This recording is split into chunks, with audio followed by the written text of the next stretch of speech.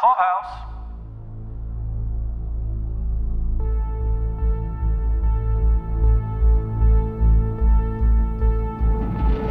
Welcome back to A Galaxy Far, Far Away. This is the How Uncivilized podcast. This is Paul, and I'm here with my friend Mark. Hey, Paul. Thanks for coming back for another round after the first season of Obi-Wan Kenobi. We're here to talk about the first of 2 seasons, guaranteed 2 seasons of Andor. I am what you made me, Paul. I hope I made you an Andor fan, because so far I am really digging this show. Yeah, me too. Man, it's good to have some new Star Wars content. Aren't they dropping the Tales of the Jedi too next month, I think, right? Yes, I think that's right. And Bad Batch not too long after that. Steady stream right into the veins. Yeah. Well, I mean, I'm a consumer of the Disney Plus stuff, for better for worse, and to some extent I was looking forward to She-Hulk, and so far that show has just failed to amuse me in any real way. I don't watch superheroes to be lawyers. You know what I mean? Yeah, I haven't kept up with the Marvel stuff, but I was thinking about how this show, you wouldn't see something like Andor in the Marvel universe. They haven't taken that kind of risk. So good on the Star Wars folks, right? Well, I mean, it'll be interesting to see what Disney Marvel does with, say, Daredevil, but particularly Punisher. You know, these are carryover characters from the Netflix shows, and there already is a commitment to carry forward, you know, the Charlie Cox version of Daredevil into a new show on Disney Plus, which is great. They've already shown, you know, the Vincent D'Onofrio version of the Kingpin on the... Oh, he was the best bad guy. I really liked that season 1 of Daredevil with him. God, that was awesome. So I was excited to see I guess they're both coming back. I didn't know the Punisher thing was a go. That's pretty cool. I don't know that it's a go, but they did have a couple seasons of Punisher on Netflix, and Punisher figured very big into one of the seasons of Daredevil. But he's sort of morally and functionally in a similar space to Andor, which is why I bring him up. He's not going to make friends everywhere he goes. You got to get you. Is it going to be Shane? You know, hey, Rick, man. Hey, let me ask you a question, man. So far, they've only committed to Charlie Cox and Vincent D'Onofrio, which is good. It's a good start. I'd love to see Rosario Dawson back in there. I don't, except for... Iron Fist, I don't know who I'd really want to change out for someone else. A lot of that casting was great. Yeah, I guess they could just have all their actors play different characters in both in Marvel and Star Wars. That'd be cool. Like Rosario, right? Yeah, that's right. Well, she's super talented. We just finished watching Dope Sick on Hulu, and she plays a major character in that also. So she's busy, very busy. Anyhow, we are not here to talk about Marvel. We are here to talk about Andor. So I have to admit that a couple years ago, when Andor, the show, was first announced by Disney on their slate of upcoming shows, I didn't know why of all the, Rogue One characters, why Andor was so compelling that they would want to do a deep dive into him, especially like the Solo movie, which I enjoyed a lot, was not considered completely necessary by a lot of fans, and so they skipped it. And that's freaking Han Solo. You know what I mean? This is just Andor, Cassian Andor. What were your thoughts when you first heard that Andor was going to be a show? Yeah, no, I was the same with you. I wasn't super duper excited about it, but then I thought they haven't really done any, live action stuff about the rebellion. I guess, there's been the Star Wars Rebels animated. So doing a darker version of the rebellion, I was like, okay, I could see that. And as it evolved, when I saw the trailer, I was like, oh, yeah, this looks good. I think there's a common thread there, which is a guy named Tony Gilroy. Tony Gilroy was the man who saved Rogue One. Rogue One, after it's all said and done in terms of all of the Disney era Star Wars movies, Rogue One seems to be the one that most people agree is hands down a pretty good movie. After people have reconsidered what their original feelings were on all the sequels and Solo, Rogue One seems to be the only one that people are like, yeah, okay, fine, that one's actually good. I mean, it's like if you don't like U2, you probably don't like music. And if you don't like Rogue One, you probably don't like Star Wars, you know? That's funny. Well, Rogue One had a sordid history. You might recall a man named Gareth Edwards, the guy who made Godzilla, directed Rogue One, and Disney thought it wasn't quite done yet. When they saw his first cut of it, and so they brought in Tony Gilroy to finish it, and he wound up getting like a screenwriter credit. He wound up directing new scenes. He wound up in the editing bay. There's some of this thought that this shift to Tony Gilroy's vision from Gareth Edwards' vision is part of why the Rogue One trailers don't match the movie at all. Did you notice that? No, that's interesting. I heard about the story, how he saved it, and they were a little bit hush hush on what he did and didn't do, right? So, but he'll tell you. Yeah, okay. If you read the interview with him, he'll tell you. He came into it as a hired gun, not a Star Wars fan, just a guy with good writing chops. He is well known for having written several of the Bourne movies, like all of them. He also wrote and directed a movie called Michael Clayton, which is a George Clooney movie that it's very dramatic. It's a thriller. It ends on a climax, but you still wish you had a few minutes left of the movie to know what was going to happen after he walked out of that room, you know? So Tony Gilroy and his brother Dan Gilroy make things together. They made a movie called Nightcrawler. People enjoyed. Jake Gyllenhaal was in that, about what was he, like a crime videographer, something like that, crime scene videographer. Oh yeah, it was kind of a weird movie. I liked that movie. So he comes in, fixes Rogue One, only gets a screenwriting credit, doesn't get any directing credit, even though he'll tell you he directed new scenes for sure. Fast forward a little bit, and they announce Andor is being developed as a show.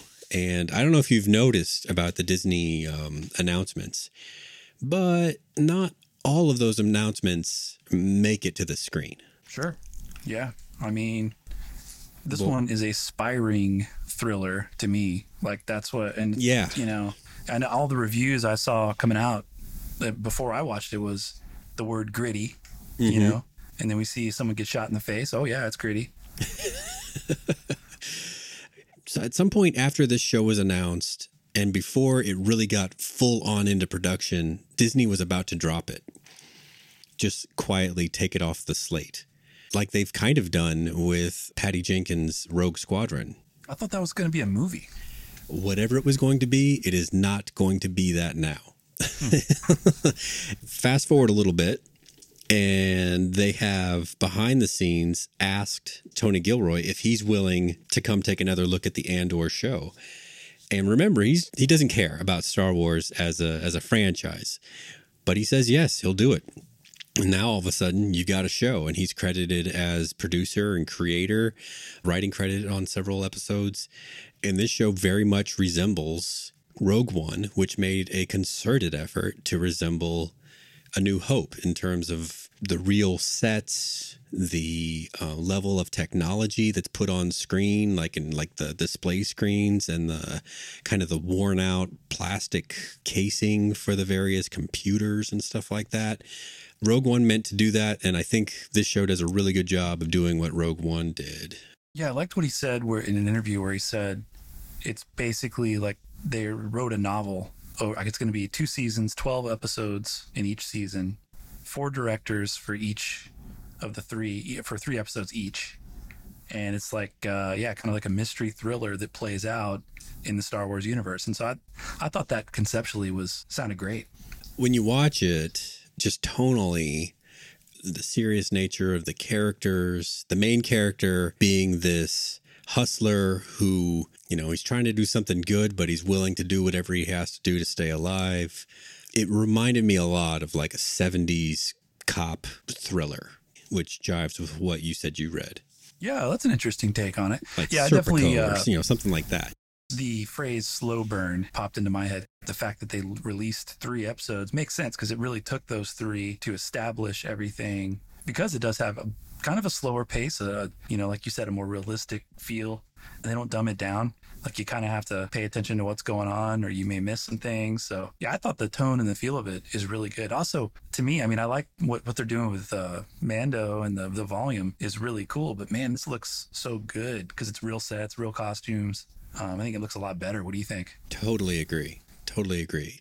Once you know that The Mandalorian is almost completely done in what they call the volume, which is a brand new futuristic take on green screening, but not.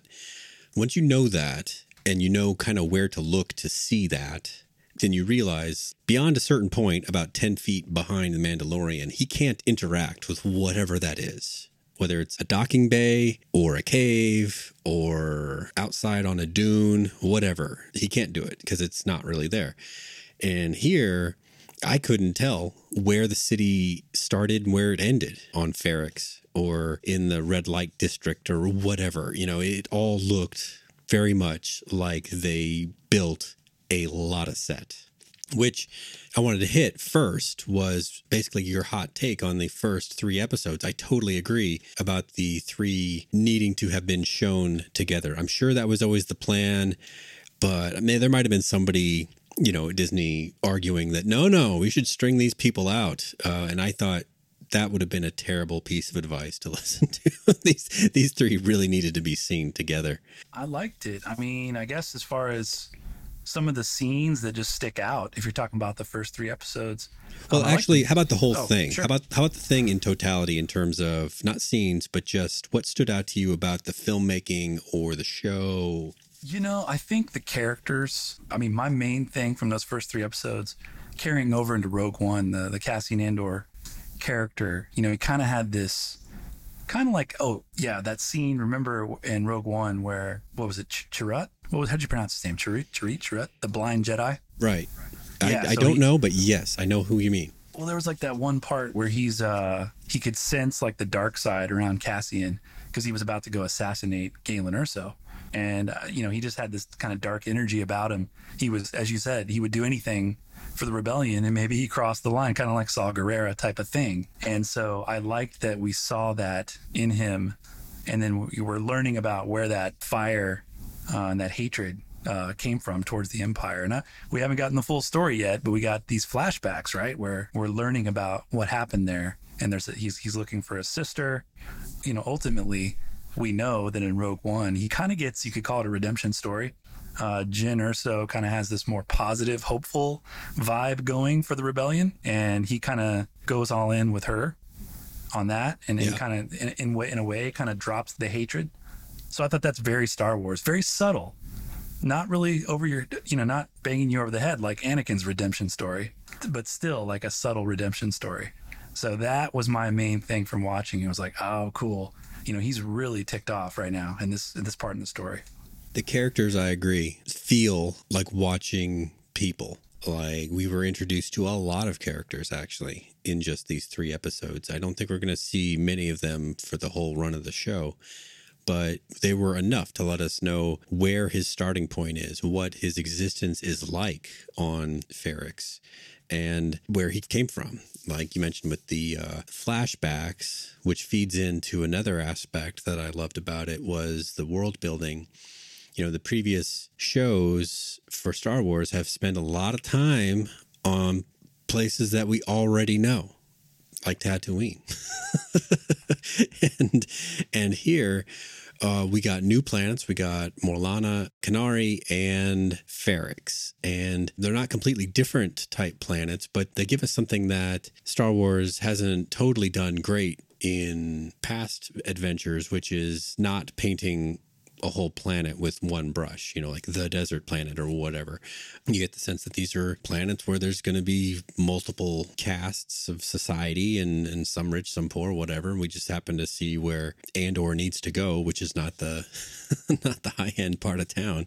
Yeah, but blue collar junkyard workers and stuff. Yeah, I love it. The look of it was just incredible. All the world building. I love anything in Star Wars that adds to it is great. The strip mining on Kenari looked awesome. It got my imagination going. You know, there was like the field with like the grown over equipment in it that they walk by, and then you can see the equipment kind of rusting away at the bottom of the pit. That was all cool stuff. And then like you said, the slow burn, I thought the pacing, though, the way that these 3 episodes all kind of time out the flashbacks to combine with Andor needing to leave Ferrix with Luthen at the same time that he leaves Kenari with Marva. In both aspects, there's like an element of needing to get away or maybe even in Kenari's case, it like creates a bit of a problem because his sister was left behind there and there's really no way for him to say that. But still, it's not a super great existence that those kids had there. Yeah, that you're talking about the ending where they cut back and forth. That was cool because it was like, so it's like it was the end of an era, end of his childhood. He's taken away, and then at the end, and then intercut with him going off to join the rebellion, kind of a new era as well. I thought that was, again, subtle, but it's like, wow, that's cool. As a music guy, what did you think about the absence of a classic John Williams score? I was cool with it. I like this, the completely different feel of the show. I think it's more original that way. I think it would have been, I don't want to say too Star Wars-y, but I think different is what we're going for on this show. So I was good with it. What about you? I mean, it stood out to me as a high point. Not that I have like tired of the classic orchestral, melodic, like this is Princess Leia's theme kind of aspect of John Williams scoring the movies. And I know Michael Giacchino did Rogue One, but still, this had elements of like percussion and synthesizer that were more consistent with thrillers. In terms of like creating sort of like a tense pace or, like ticking clock kind of aspect that you don't really get the same feeling with cellos and timpani and that kind of stuff that you get with an orchestra. So yeah, and they mixed it up. There was one thing that stuck out was the turtle shell droid guy. I like that guy. Yeah. It's a cool droid, but he kind of got his own little theme song that sounded very much like a turtle music, if whatever that means. And then he's walking through the junkyard and it was straight ripoff from WALL-E. That's Disney, right? Yeah. Did you notice that too? Yeah, he definitely had a WALL-E vibe about him, especially going through that part where Andor has his hideout. Yeah, kind of an 80s retro robot voice. Enjoyed that. I wanted to move on to like some favorite scenes, which for me did include Andor with the little red droid. His name is B2EMO, like B2 emo. He's emotional. He's goth. I don't know. I guess so.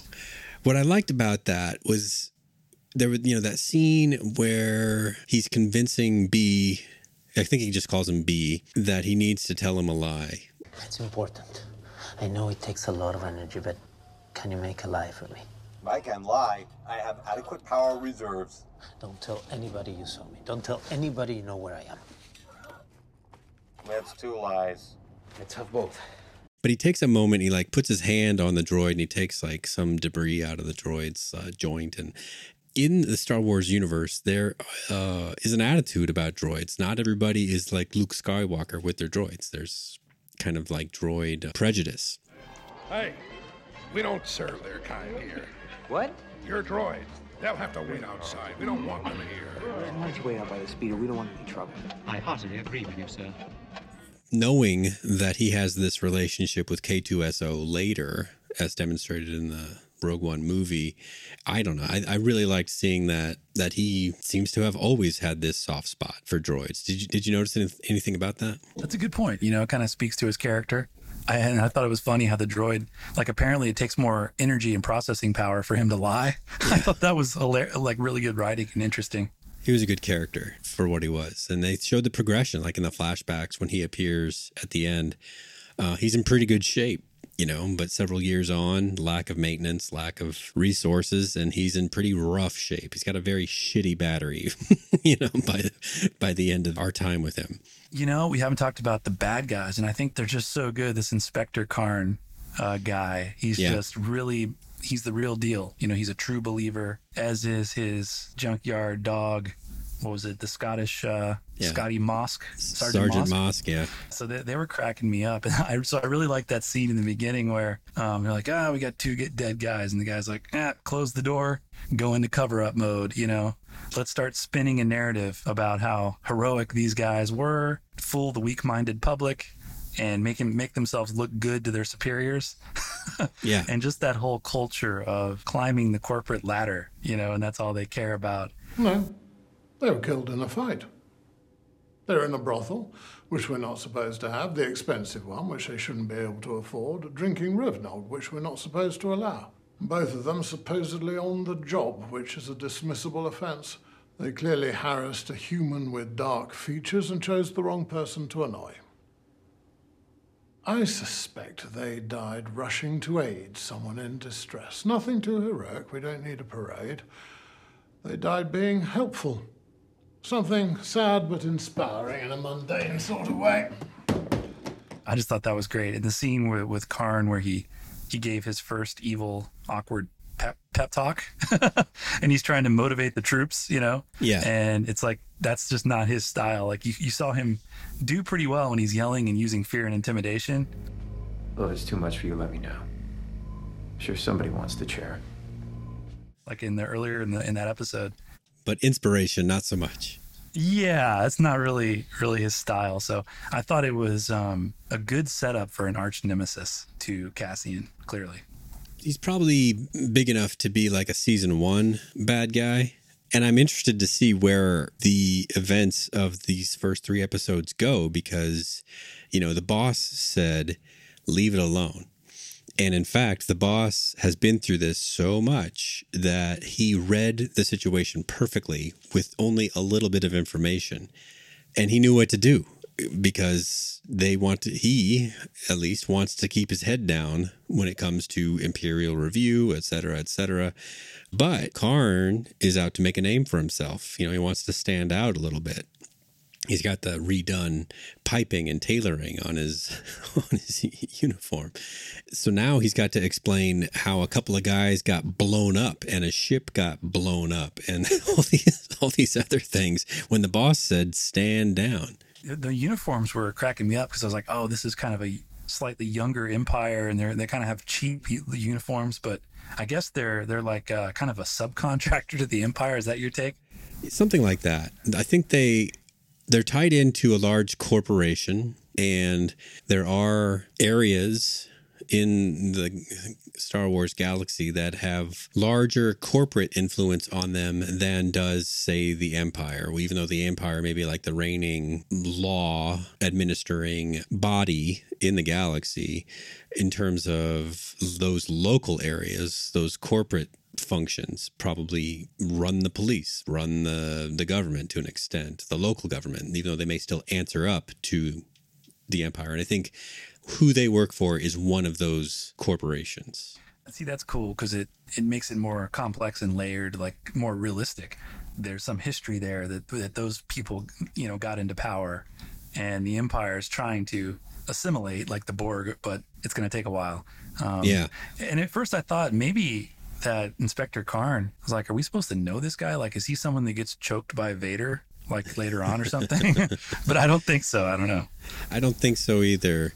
And in fact, his smug little face looked reminiscent of someone that I've already, seen on something. But I looked at him on IMDb and I don't recognize anything else that he comes from. So maybe he's just got a very punchable face. His acting is spot on.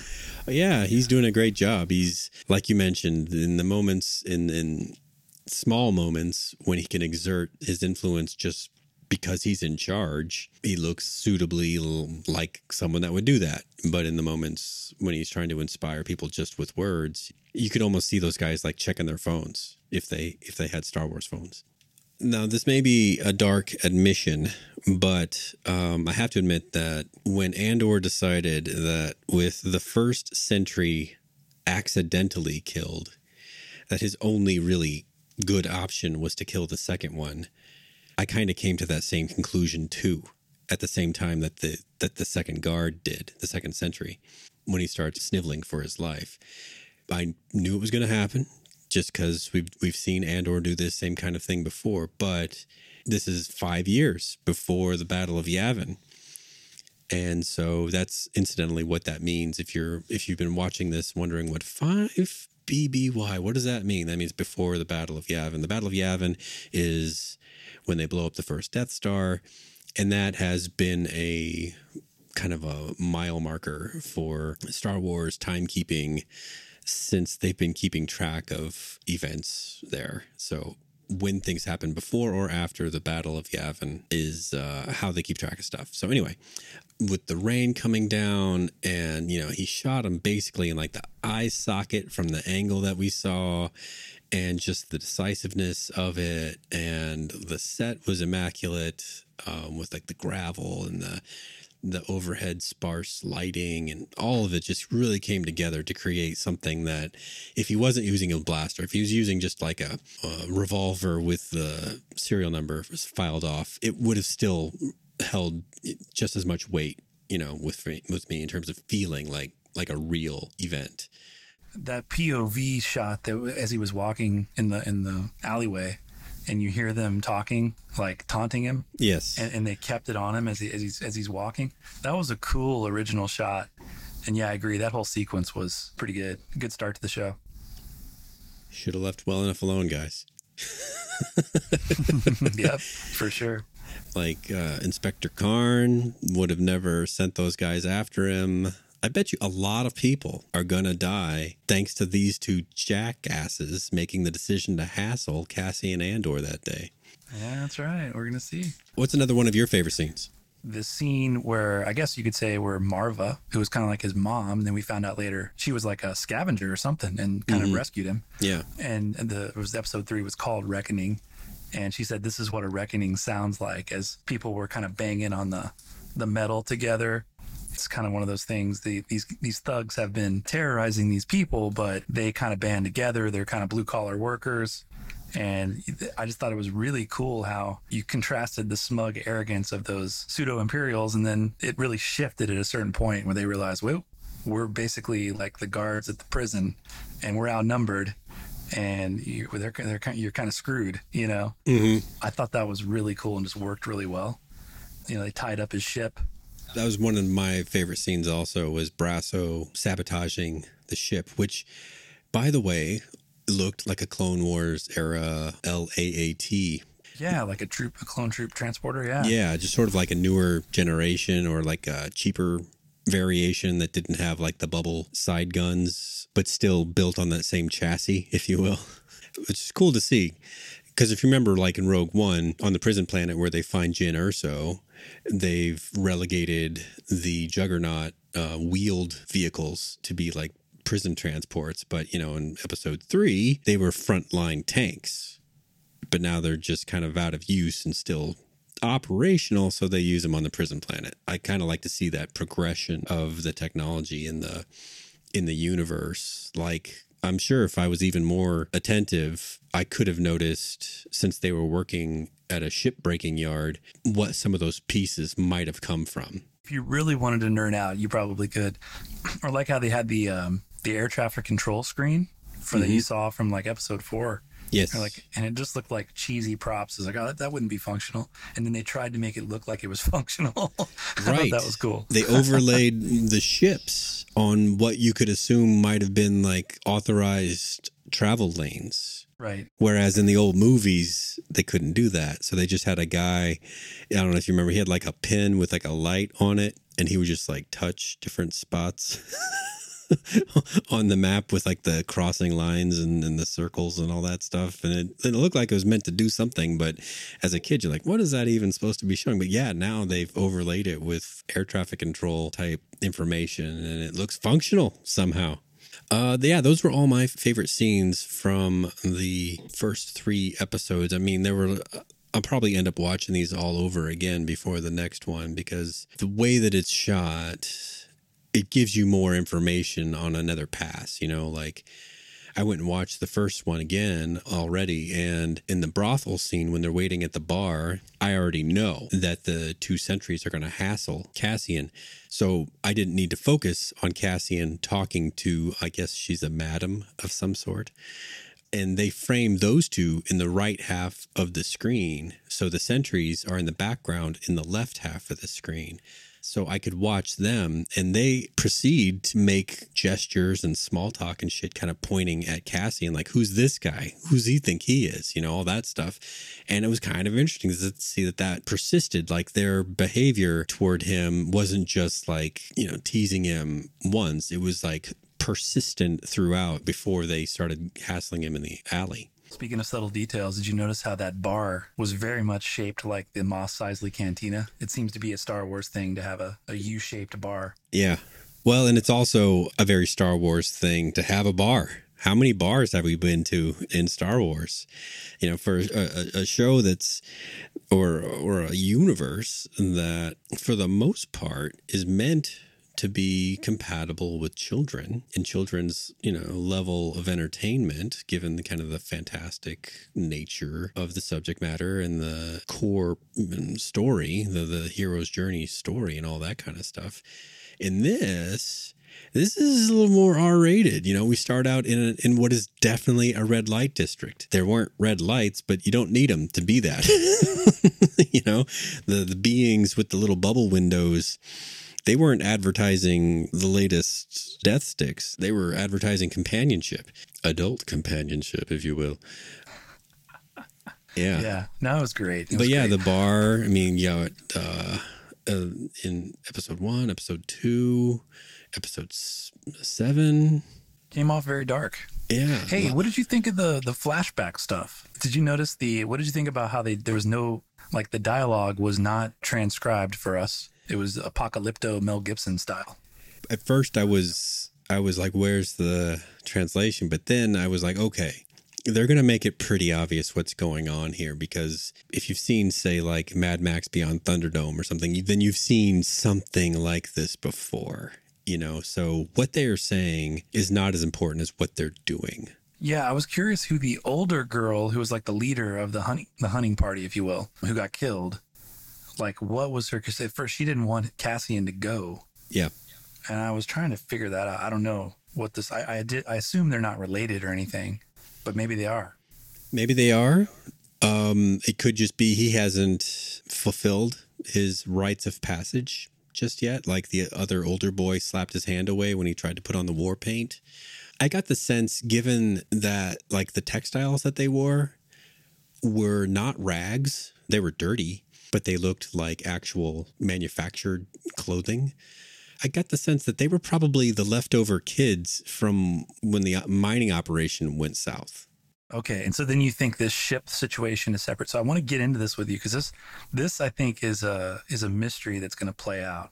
The planet was declared a toxic, zone and made off limits by the Empire. But they said that was a Republic ship. Yeah, they said that exactly. Marva said it was a Republic ship. So it's clearly, it kind of stinks of a cover-up. Yeah. Now, at that time, it would be during the Clone Wars before Order 66. So like you said, it would be Republic, but then credit to our boy Star Wars Theory out there. I didn't catch this. I did see this logo, and I was like, what is that? But I didn't catch it. I don't know if you did.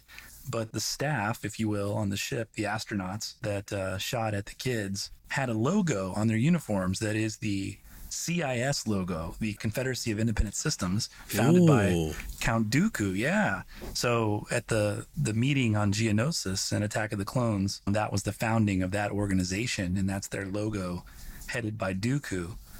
And then I guess they seem to have been poisoned, like they had kind of a yellow look. And so this reminded me of, I don't know if you're a brown coat, Paul, if you're down with the Firefly. I've seen all the episodes. I've seen the movie.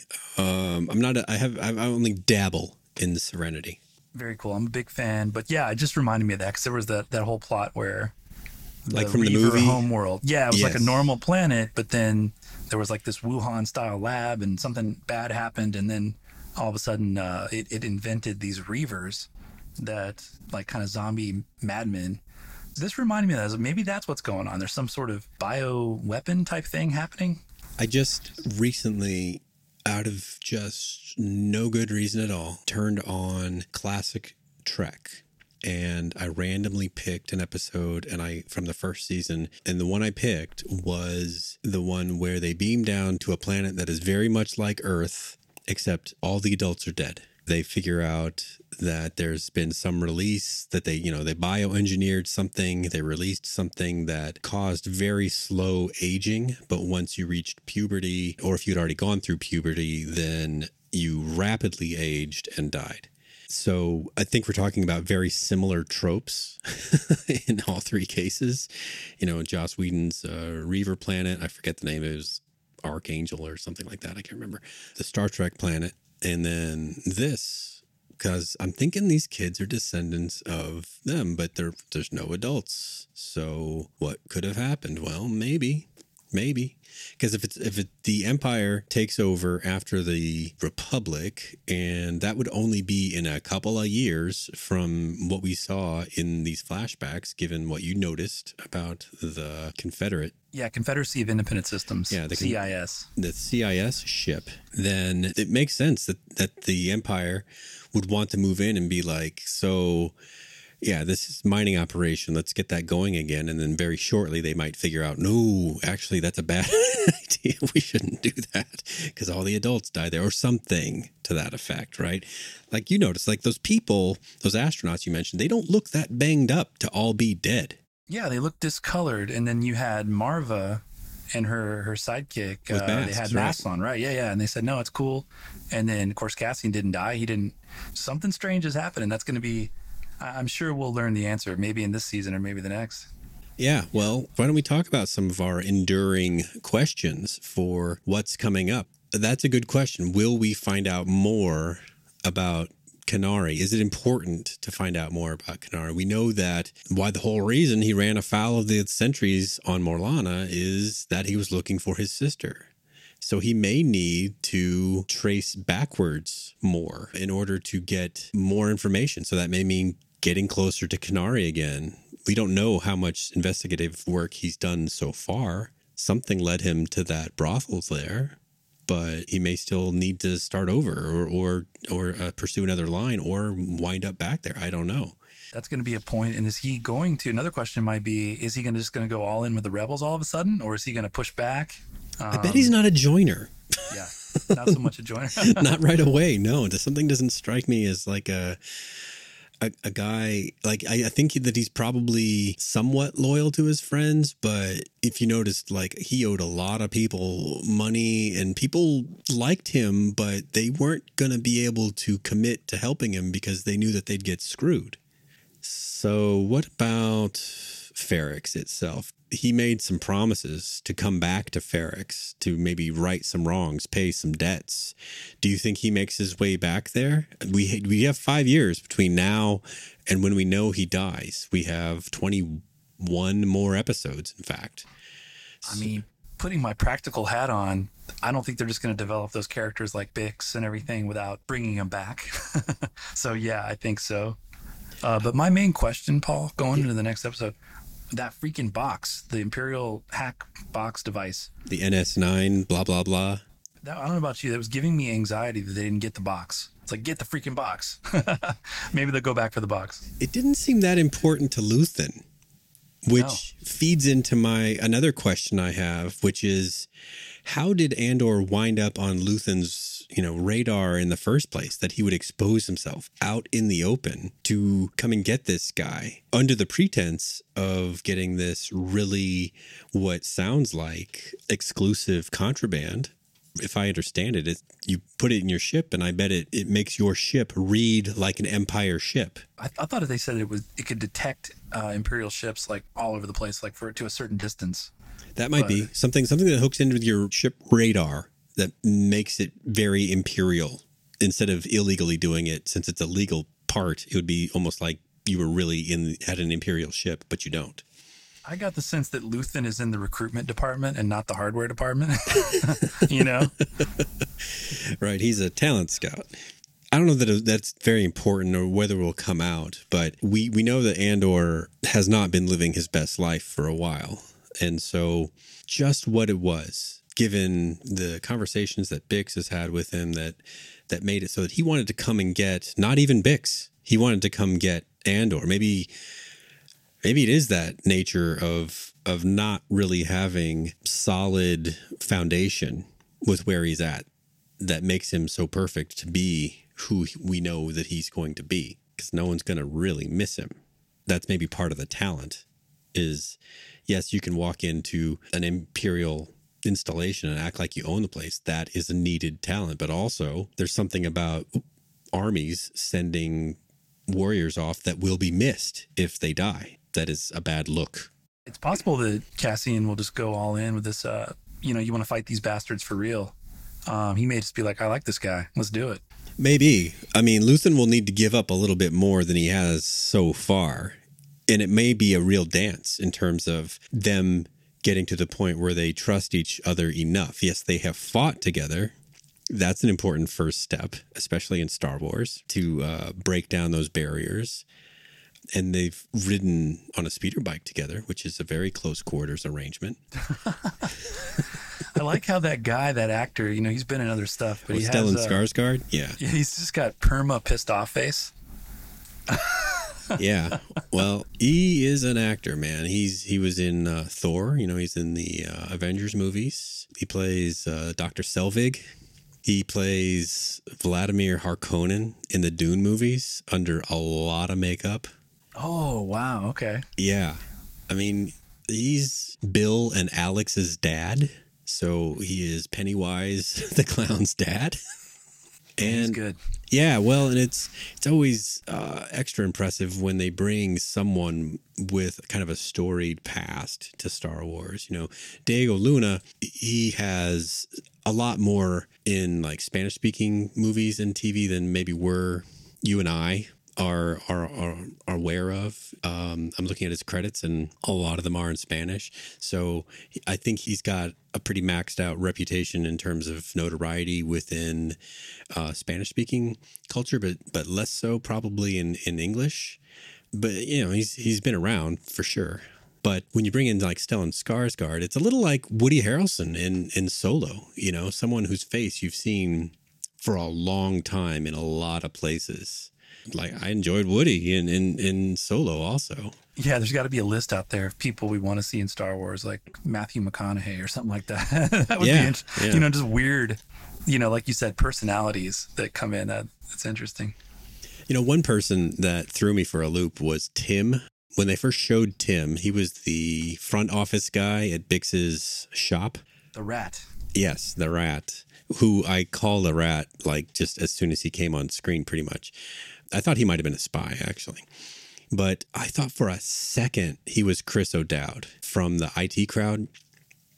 Yeah. He looked just like him. And since the other guy from the IT Crowd, Richard Ayoade, was a voice actor in The Mandalorian, I thought, well, that might be kind of cool. A little IT Crowd synergy there and like a cameo. But no, it wasn't him.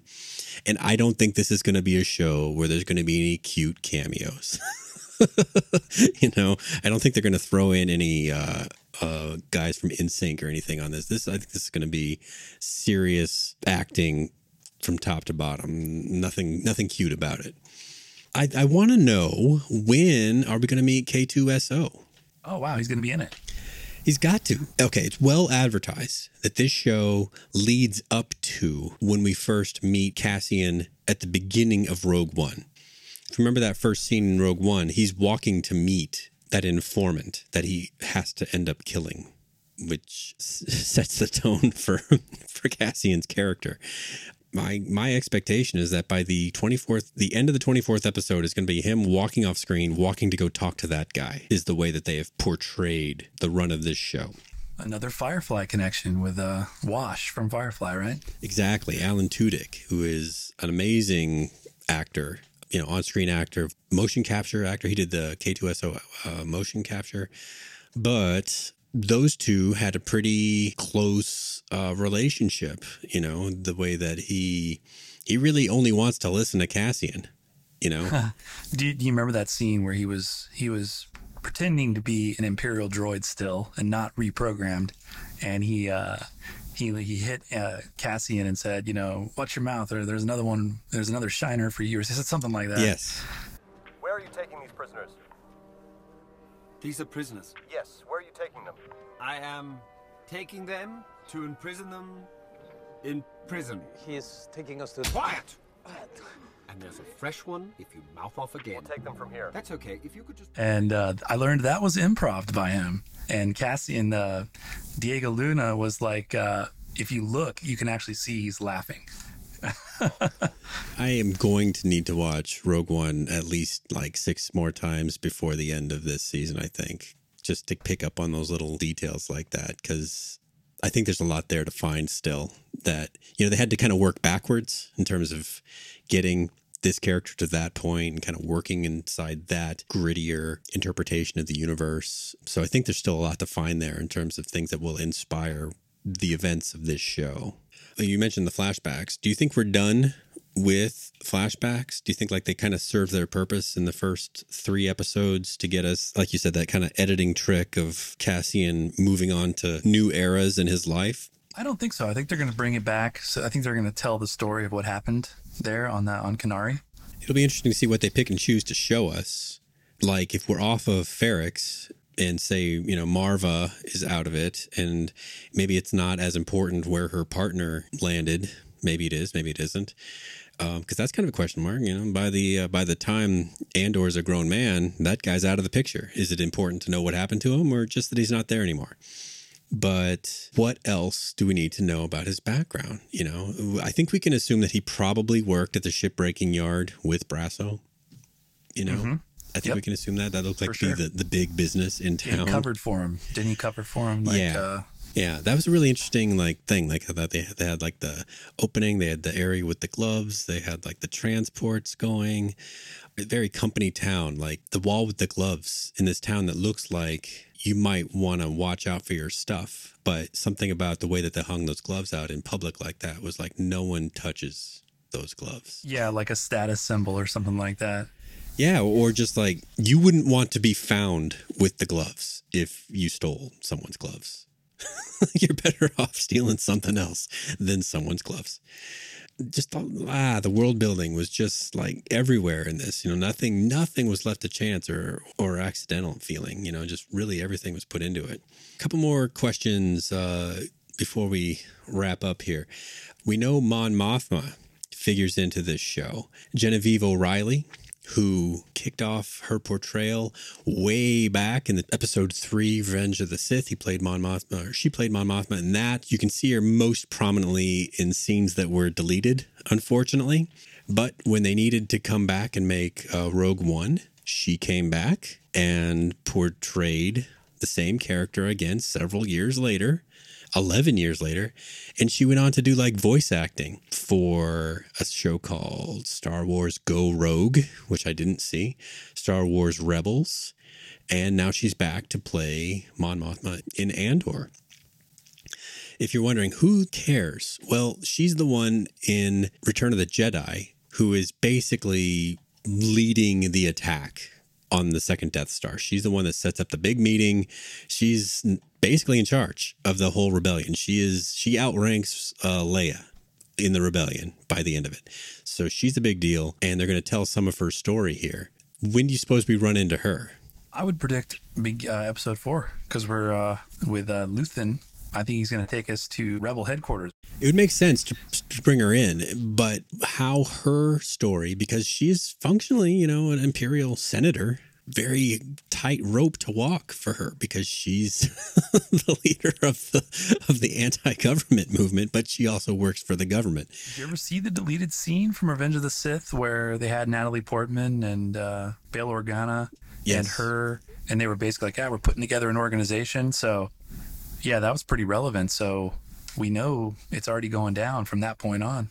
Yes, exactly right. So she's a big deal. She's got to figure into the story how someone that is very, I won't say low level, but he's definitely boots on the ground in terms of being we know that he's going to be a spy. He's going to be a hitman if necessary, of an operative, a field operative for the rebellion by the time Rogue One starts. How the leader of the entire operation figures in with someone on that level, I can't wait to see, because ordinarily, the president doesn't need to interact with spies, but she's part of this story. I wonder if they're going to, there's going to be a new conflict besides what we've already been set up with. Like, could it be related to the Death Star or something else the Empire is up to that they have to respond to?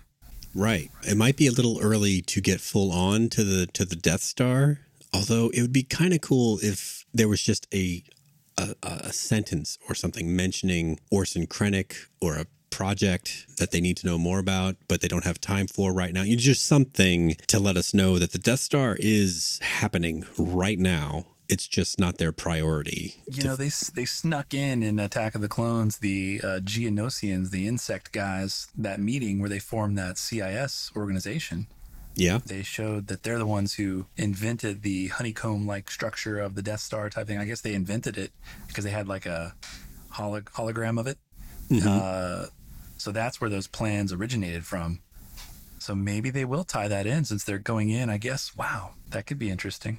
Yeah, getting all the timelines straight and all that is going to be key in people's minds. I think it's going to be important that they keep flashing up where they're at in both geography and time. And they did a very good job of that here in these first 3 episodes. Which leads me to my next and final real big question is, to accomplish what they've set out to do, which is cover apparently 5 years in 24 episodes, I think they're going to have to do some time jumps. What do you think? Oh, yeah, that's a good point. They surely will. If I had to guess, they might do it at the end of the season, into the next season, but they might do a time jump right here since this was his early story.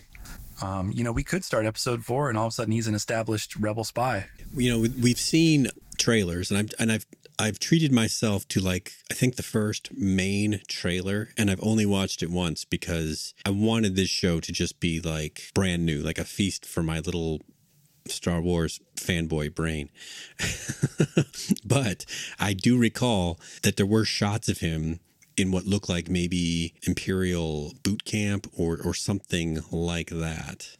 So I think we got to see him get to that point where he's a functioning operative. Because I don't think he's joining the Empire just on his own steam there. I think he's doing that for a purpose. And it may be to get K2SO for all we know. Pulling a Han Solo, if you will. Yeah, right. Well, was there anything about the show that you found sort of like a drawback that you were like, well, they could have done that better or anything like that? One of my thoughts coming into the show, my favorite part about Star Wars is Jedi and Sith, right? But we're probably not gonna get any of that. Probably Although not. It is possible that I wonder if they'll continue on with this plot line from Kenobi of the path, and maybe we'll see the rebels assisting rogue Jedi out there. That would be kick-ass. But yeah, that was my only kind of concern for the show. But that's I'm kind of happy to have a big boy pants show that's a little bit, not so kiddish, because we're not, hey, we're Gen Xers, man, Absolutely. I mean, there's a YouTube critic out there. His name is the Critical Drinker. He has a lot of negative things to say about a lot of stuff, which is why I watch him, because he's funny. But he had a panel the other day where he had other people like him commenting on the show. And, as is just so common in Star Wars fandom, there's sort of as long as Disney's in charge, then I'm going to only find negative things to say about it kind of approach that people have. And to my surprise, my guy, the Critical Drinker, was like, you know what? So far, I'm impressed, and I'm going to give it time before I come out and say whether or not people should watch it. But that was really a nice moment for me. That's someone that has found a lot of fault in things so far agrees with me that this is something new. This is different. This is, you may have actually watched The Mandalorian and not like this because the tone is so much more grown up. Not that The Mandalorian's necessarily for kids. I mean, he's a bounty hunter. He's gonna kill people, and he does. He kills. If you think about it, there's that episode where he just nails like a dozen Jawas, and he vaporizes them with that rifle he has. So I'm not saying that that's necessarily less mature or something like that, but there's something about the way that this is being presented. Like you said, it reads much more like an adult show, and I'm totally down with that. All right, I have smashed the subscribe button on the Critical Drinker. He may grind on you, but he's Scottish. He's funny. He had this great bit on the Batgirl TV show that was just Oh my God. Are you allowed to say that? Like that kind of thing. But that's a long way of saying, so far, man, I cannot think of what I would wish that they had redone about it. I'm here for the slower pace, developing the character. I am okay that the first 3 episodes resulted in basically just creating the inciting action for the first season. You might have people argue that, well, maybe you could have done that in the first episode. Well, they released all of them in one day. So it's almost like you got a movie to launch the whole show. And I'm okay with that. That remains to be seen if maybe that same approach to pacing is going to be a problem later. I don't know. But so far, so good.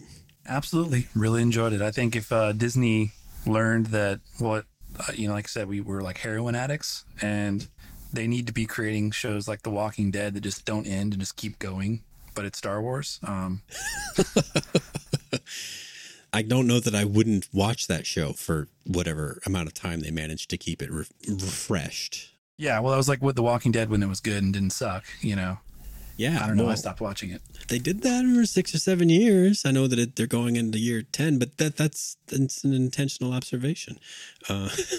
Those first few years, it was like appointment television, Thanks for joining me again to kick off this new season of a new Star Wars show, Mark. Enjoyed it, Paul. Take care, buddy. If people wanted to connect with Mark, where would they find that information? Jiggy Nut. Jiggy Nut on Twitter. Are you an Instagram guy? No, I'm not. Should I be? Nah, that's for... Yeah. I don't know how to use it properly myself.